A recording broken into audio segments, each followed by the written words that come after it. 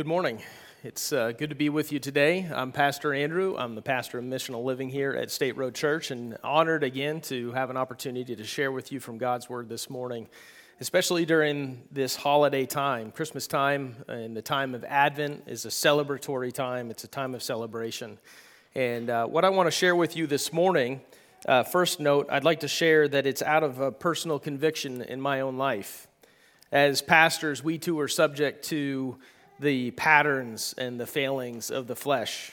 And so I pray that you heed what I have to share this morning as a warning of someone who's impacted, rather than a condemnation or a particular judgment on any of you. During these celebrations and these times, we look forward to what God has for us. We're celebratory, we're excited, there's trappings of Christmas all around us. But what is it that we do with the in-between times, the times between Christmas and Easter, the times between the celebrations with our faith? How do we lay that out? How do we operate? How do we celebrate what God has done for us each day rather than just in these times of celebration?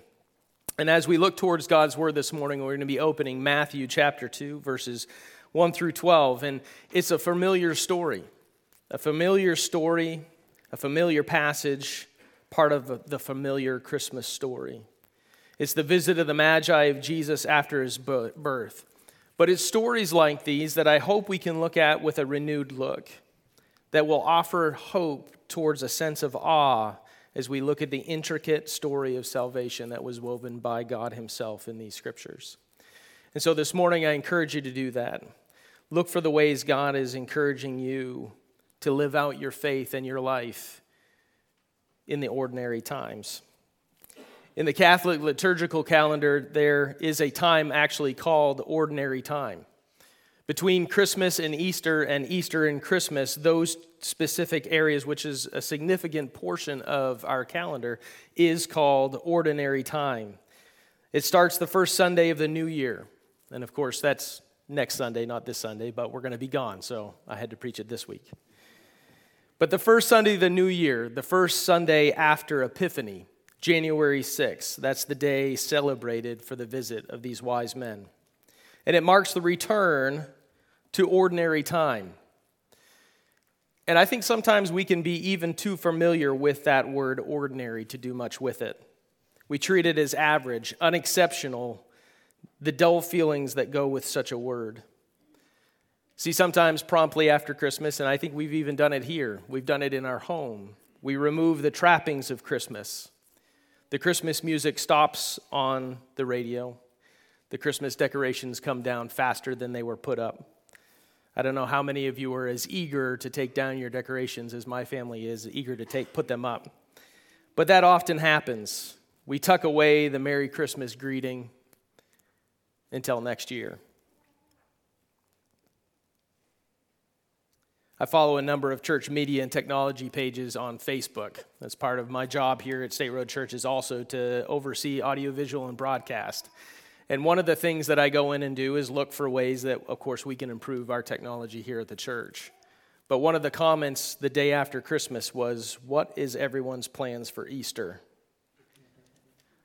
It can only be a little bit made worse by Walmart, who already has all their Valentine's stuff out. So if anybody wants to get a jump on filling out your Valentine's cards, you have a lot of Valentines, you can go get those because Walmart is fully transferred over. But that's what we do. We jump. We jump from holiday to holiday, from occasion to occasion, from celebration to celebration. But in the in-between times, in the ordinary times, what do you do with your faith? What do you do with your faith to combat the mundane familiarity that goes with everyday life outside these rhythms of celebration? Last January, I was with a team from State Road in Palenque, Mexico. We joined with a team from San Diego and Tijuana that is set up by Craig and Christy Livy, some of our missionaries. And the Tijuana team met us, and we flew down to Palenque together. And the first morning that we were there, we were actually supposed to go right down to El Buen Pastor. That's the name of the clinic where we were going to go do some work with training them on these brigadas that they do in Tijuana. And just due to some unexpected circumstances, we ended up in a hotel the first night. We ended up in a hotel. We got a great night of sleep. And then the next morning, we all got up and kind of filtered our way down to the foyer and then off to the breakfast buffet. Anybody like a good breakfast buffet? Yeah. Most hotels, they don't have good ones. Mexico, they had pretty good breakfast buffet. But I headed into the breakfast buffet with my plate. And one of the first things I saw there was the word, and thankfully everything was in Spanish and English. But the first one I saw was huevos revolutos. And beneath that, it said revolved eggs. Has anybody ever had revolved eggs? Revolved eggs. Yeah, revolved eggs. Of course, they're just scrambled eggs. Scrambled eggs is all that really meant. But at first, I was a little bit taken aback. I was a little bit nervous about what revolved eggs actually meant. But at the same time, I was also a little bit excited. I was a little bit intrigued that for the first time, I might enjoy a taste of Mexican cuisine with these revolved eggs. I might have been a little bit more perplexed by the words that were in front of it if it wasn't for the fact that I could see very clearly that they were scrambled eggs when I opened up the plate. I was disoriented. I was frustrated because these were just plain old run-of-the-mill scrambled eggs. The interesting thing is that I love scrambled eggs. I really do. I enjoy them. I eat them anytime I can for breakfast. I enjoy scrambled eggs. But I guess I was just expecting something more out of the ordinary. Something different.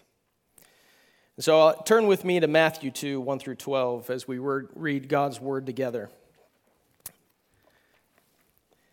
Now after Jesus was born in Bethlehem of Judea, in the days of Herod the king, behold, wise men from the east came to Jerusalem, saying, Where is he who has been born King of the Jews?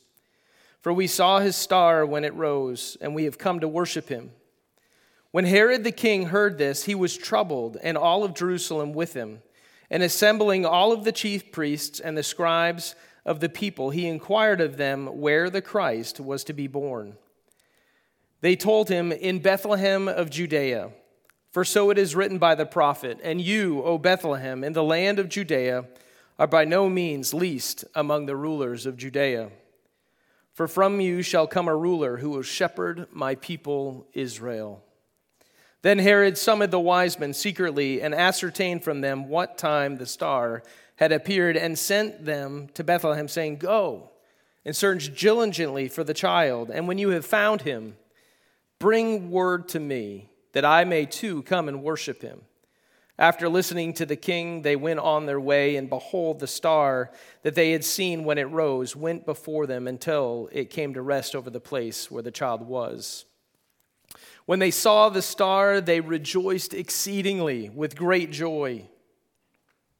And going into the house, they saw the child with Mary his mother. And they fell down and they worshiped him. Then opening their treasures, they offered him gifts, gold and frankincense and myrrh. And being warned in a dream not to return to Herod, they departed to their own country by another way. The particular concern that I have for myself and for all of you today is the propensity for us to focus on what's directly in front of us, what is seemingly the most urgent. Individually, you and I find uniquely important or relevant things in our own lives. There's things that I think are more relevant that I'm sure you do. There's things that I think are more urgent that I'm sure you do. But psychologically, this term is called salience bias. Unchecked spiritually, it can lead to mundane faith that is fanned only into flame at Christmas and Easter, allowed instead to die down to embers as the familiarity of our worship envelops us in the ordinary times. And so it's important, I believe, to be aware of this disposition in our lives. In the life of a Christian, I think it's important to understand that our propensity is to do such a thing. That in the ordinary, easy times, we can fall prey to a faith that is allowed to die down to embers. As we look at this story of the Magi, it can be easy to focus on the actions and the words of the Magi. They're coming to celebrate the newborn king. But before we do that, I want to look at the words and the actions of the Israelites. In verse 3, after the introduction of the Magi, it says this: "When Herod the king heard this, he was troubled, and all of Jerusalem with him." The very people he was coming to save. They were troubled instead by the excitement of the outsiders, the familiarity they had, the chief priests and the scribes with the divine, and a love instead for the world made them uneasy rather than merry in a time like this. The Magi, however, were excited. After traveling what was likely more than 900 miles from Babylon or possibly Arabia, they reached Jerusalem. They enter the city walls, enter the gates, and I envision them seeking, searching, asking this question: where is he who has been born the King of the Jews? And I would think that from coming so far with such a small understanding, a small familiarity with the prophecies that came from Scripture, that they would think that the people around them, the people of Jerusalem, would be just as excited to say, he's over here. This is where we found him when we were going to search for him as well. Yet instead we see that the nation was troubled. It's unlikely that the first person that they asked the question of was Herod. He summoned them after hearing the stir that they were creating throughout the city. Where is he? Where is this king who was born the King of the Jews? The Bible doesn't explicitly tell us where the Magi are from besides the fact that they come from the east. But it's likely, however, that with the Jewish influence in Babylon, that this is where they came from. These men prepared. They traveled 4 to 5 months' journey of faith to fulfill portions of Isaiah 60, which say, "The wealth of the nations shall come to you. A multitude of camels shall cover you, the young camels of Midian and Ephah. All those from Sheba shall come. They shall bring gold and frankincense and shall bring good news, the praises of the Lord." God began to draw the nations to himself for his glory, for his good, to recognize the kingship of his son Jesus, the kingship that should have been recognized first by his own people. He reached into the middle of their lives, likely lives that have some of the same rhythms yours and I do. We eat, we sleep, we wake up, we have relationships. There's births. We just had a birth this week. The Cheneys had their child, and her name is Jacqueline. And I no nicknames, so I'm not going to say anything from the pulpit here, but Jacqueline. And so there's births. There's also deaths. There's other rhythms that match the lives that we live today that likely they also were in the midst of. Yet their lives were shifted in an instant, shifted towards the true God, and now directed by something outside of themselves, outside of what was normal in their prior worldview, as they saw this star to lead their way. I believe here in the story of the Magi that we see a design for faith alongside of the danger in faith that we find in the Israelites. The design for faith here has, I believe, 4 components that I want to address. They are recognizing his kingship. They are submitting to his kingship. They are finding joy in his kingship. And they're finding a reliance on the King, this Christ. The Magi recognized that Jesus was king. In verse 2, it says that the question they were pursuing was, where is he who has been born the King of the Jews? And it was customary in those times to bring gifts to the kings, to bring gifts to kings that you were coming to visit. We see in verse 11 that then opening their treasures, they offered him gifts, gold and frankincense and myrrh. Ironically, it says nothing of any gifts being given to Herod. Herod was the reigning king. yet they brought nothing for him. The reigning king over this Roman territory of Judea, I'm sure in contrast, found what they proclaimed to be very disconcerting, very troubling. For him, it meant a loss of power. For him, it meant change that he wasn't willing to go with. Yet the nation of Israel, it meant salvation. And so why instead did they follow the kingship of Herod rather than the kingship of Christ? In contrast, the current king, along with the chief priests and the scribes, they're troubled by this new king's presence. They're threatened even, to the extent we later find out in this chapter that Herod actually commands that all of the children from 0 to 2 years old, all the male children in Bethlehem and the surrounding villages, be killed. To rout out this trouble, to rout out this concern, to rout out this change to his life, the life that he's become comfortable with. The chief priests and the scribes knew the prophecy of the Christ being born in Bethlehem, yet none of them seemed to follow the Magi.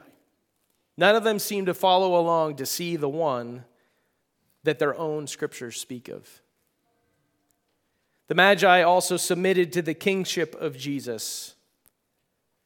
There's no explicit reason that these men should have made a journey, especially a journey so long that they did. They weren't forced, they weren't hired, but through the study of Jewish texts combined with their study of the stars, God revealed himself to the Magi.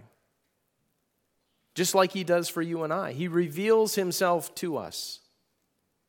It's not an amount of knowledge or study or familiarity with God's word that will earn us a place in heaven. He's revealed himself to each one. He's given us an opportunity through the proclamation of the message of Jesus Christ to know who he is and to tell others about that same message that we've been given as well. They choose to obey the voice of God. It says that they fell down and they worshiped him. And then as they were leaving, it says in a dream that they heard that they should go home by another way. And they followed that voice. They followed the voice of a child rather than the voice of an earthly king to return. A child versus a king with the power and authority of Rome. Through the Magi, I believe we begin to see God availing himself to the world, to the Gentiles, and in turn we see them searching for him, recognizing him, submitting to him, disrupting their very lives for him. This is what God calls us to in faith, to live lives that are disrupted, changed, challenged, away from what is mundane, away from what is ordinary, away from what is self-serving. The Magi were joyful in their pursuit of Jesus. In verse 10, as we see the star appear again to lead them, it says they rejoiced exceedingly with great joy. The Greek word here is chara, meaning rejoice because of grace, and then also chareo, which means directly glad for grace. It's the same word that's later used in Matthew 28 to describe the joy of Mary Magdalene and of Mary as they joyfully found the tomb empty, as they joyfully ran to tell the others what they had seen. It's quite a contrast, I believe, to the troubled hearts of the chief priests, the troubled hearts of the scribes. A heart of joy, glad for grace.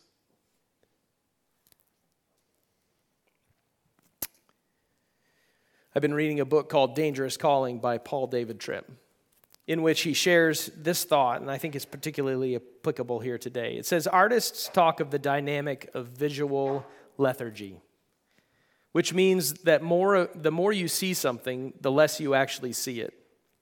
On that drive to work the first day, you were very conscious of all the sights and sounds. You notice the beautiful grove of ancient trees and that cool modern duplex on the corner. But by your 20th trip, you have quit noticing, and instead you wish the traffic would move faster so you could get to work. Something has happened, something that seems inevitable, but it is not good. You have quit seeing, and in your failure to see, you have quit being moved and thankful. The beauty that once attracted you is still here to see, but you don't see it. And you cannot celebrate what you failed to see. When have we followed suit? When have we followed suit with the scribes and the chief priests and have quit seeing what God has done for us? In the ordinary times, in the in-between, in the mundane rhythms of our life, when have we quit seeing what God has done for us? As the lethargy builds in the ordinary times, we are in danger that even the celebrations of Christmas and Easter become ever so ordinary as well. We cannot celebrate what we failed to see. We cannot trust what we don't feel we need. There's a reliance on Christ that the actions of the Magi, I believe, demonstrate. They had a perceived need. They were compelled to seek out Jesus. These men that were not particularly Jewish in any mean opened up the scriptures of God's word and were met with an understanding that they needed something. That they needed something that this world cannot offer. That they needed something that was only supernatural. And so they sought out Jesus. The gifts they gave were expensive. Yet I don't believe that their pursuit of the child gives us pause to think that they were trying to earn his favor. I don't think Jesus in a manger certainly needed gold and frankincense and myrrh. I mean, it's nice to have a little bit of extra cash. But at that particular time, and as a reminder from Scripture, Jesus needs nothing. I don't think they were earning his favor. I don't think they were paying a price in worship. Instead, I think they were responding the way God had foretold in Isaiah 60:19 through 20. The prophet Isaiah said this: "The sun shall be no more your light by day, nor your brightness shall the moon give you light. But the Lord will be your everlasting light, and your God will be your glory. Your sun will be no more go down, your moon will no more withdraw itself, for the Lord will be your everlasting light." By God's design, at the coming of Christ, the natural rhythms of this world began to be replaced. And we need to follow suit in understanding that the natural rhythms that we have here are not what will sustain us, are not what we will find our security in. The government, the powers, the authorities around us are not what we should gain our security from, but instead, we should have this reliance on Jesus. Is there any greater example of the ordinary, mundane reliance for each of us than there is on the sun? That it would rise in the morning and set in the evening, giving us light. That for some people it would give heat to as well, not for us. We're finally getting our snow. I don't know if anybody's excited about that. But the sun rises and the sun sets every day. Has anybody woken up a day to the sun not rising? Has anybody gone to bed? Well, maybe you've gone to bed before the sun sets, but the sun rises and the sun sets. It's constant. It's consistent. We know we've been promised this in Scripture. Yet God says, "I will be your light. I will replace this thing that you rely on, and I will be your everlasting light." We can see here in the lives of the Magi, their interaction with the divine demonstrates a departure from their own self-reliance. In exchange for the awe-producing power of Jesus, is God your light? Is God your light today? Is He your glory? Or has the in-between time, the ordinary time, has it blinded you from seeing the beauty that is still there, but we just can't see? Professor and theologian B.B. Warfield once wrote this: God's stately steppings in his redemptive process may become to you a mere series of facts of history, curiously interplaying to the production of social and religious conditions. This is your great danger. And so today, you've been made aware of the danger, if you weren't already aware. You've been informed that the design of faith through the recognition of Christ's kingship, through submission to him, through joy and grace and the reliance on Christ. Then how does this play out in the body of Christ? How does this play out in the days ahead in the in-between? I want to leave you with just a few thoughts here. First, what is being developed here is the society of the kingdom. What God is developing in the Magi and in the church today is the society of the kingdom. A place where unmerited favor of God is present both for the nation of Israel and for the Gentiles. Just because the negative light of the Israelites that they've been painted in this picture throughout this story doesn't discount them as a nation from seeking God, so too doesn't our standing as Gentiles, the fact that we have no heritage with the Israelites. That's what unmerited faith is. That's what the grace and mercy of Jesus Christ is. It's not something the Magi earned by bringing gifts, but instead they came to him because they knew nothing to do nothing different. They needed to see this Jesus. They needed to see this king that would replace the sun and the moon, that would become their light.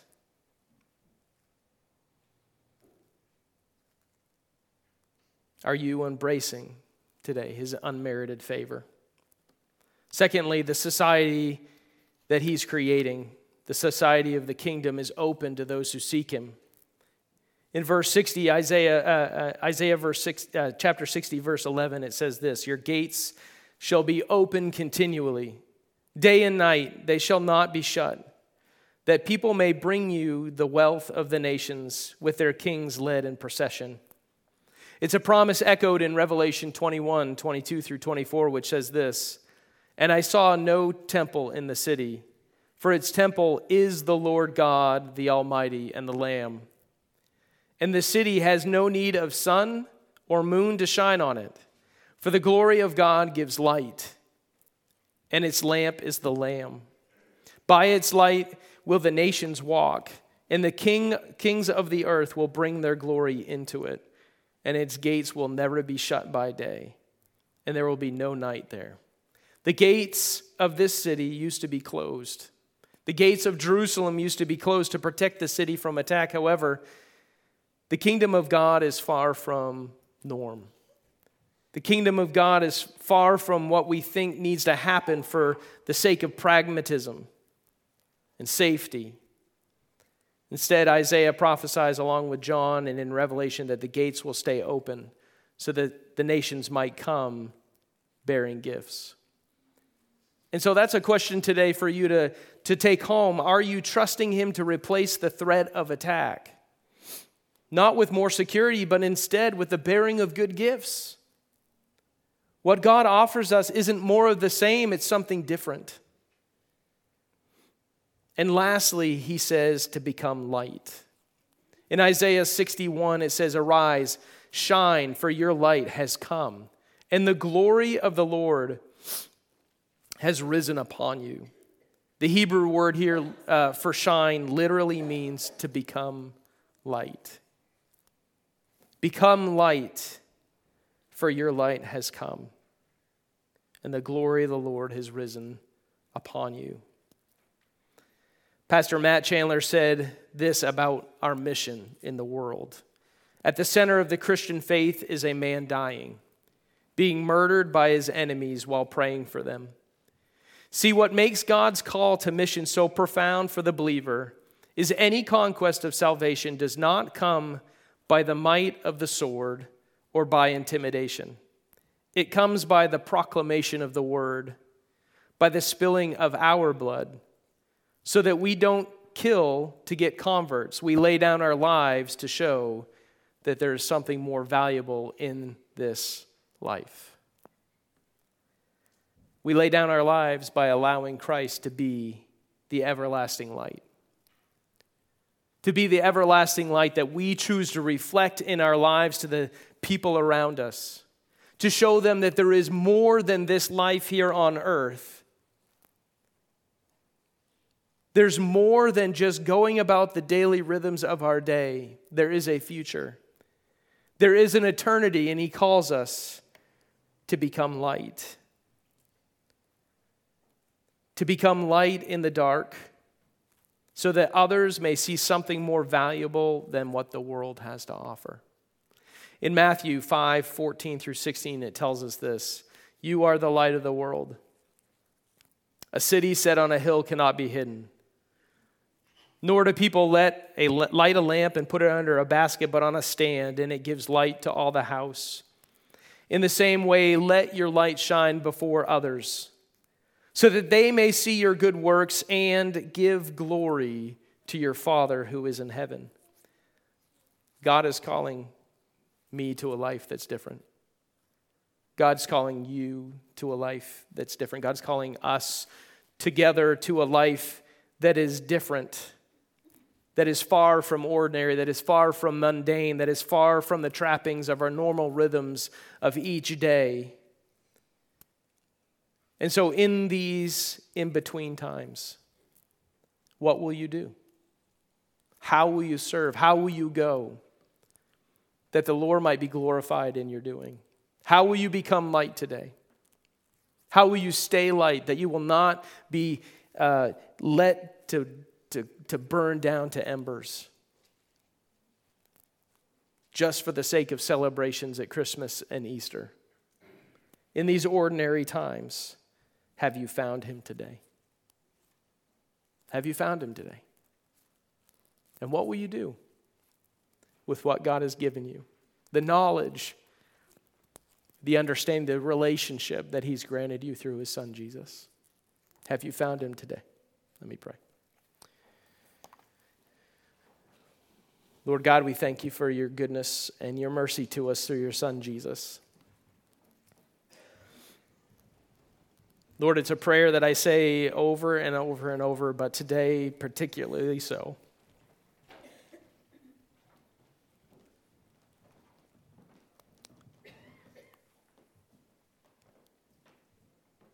Thank you for the birth and the death of your Son.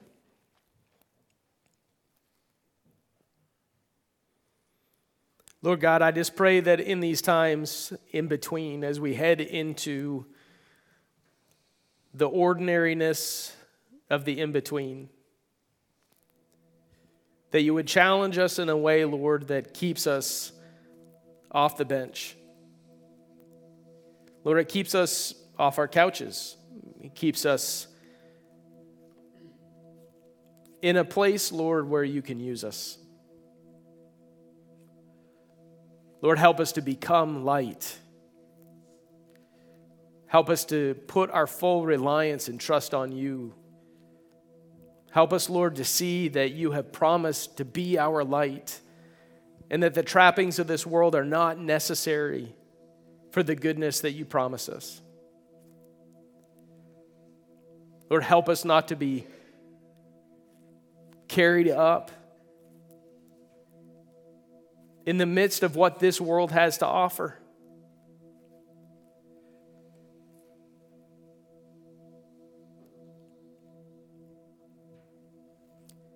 Help us not to be distracted.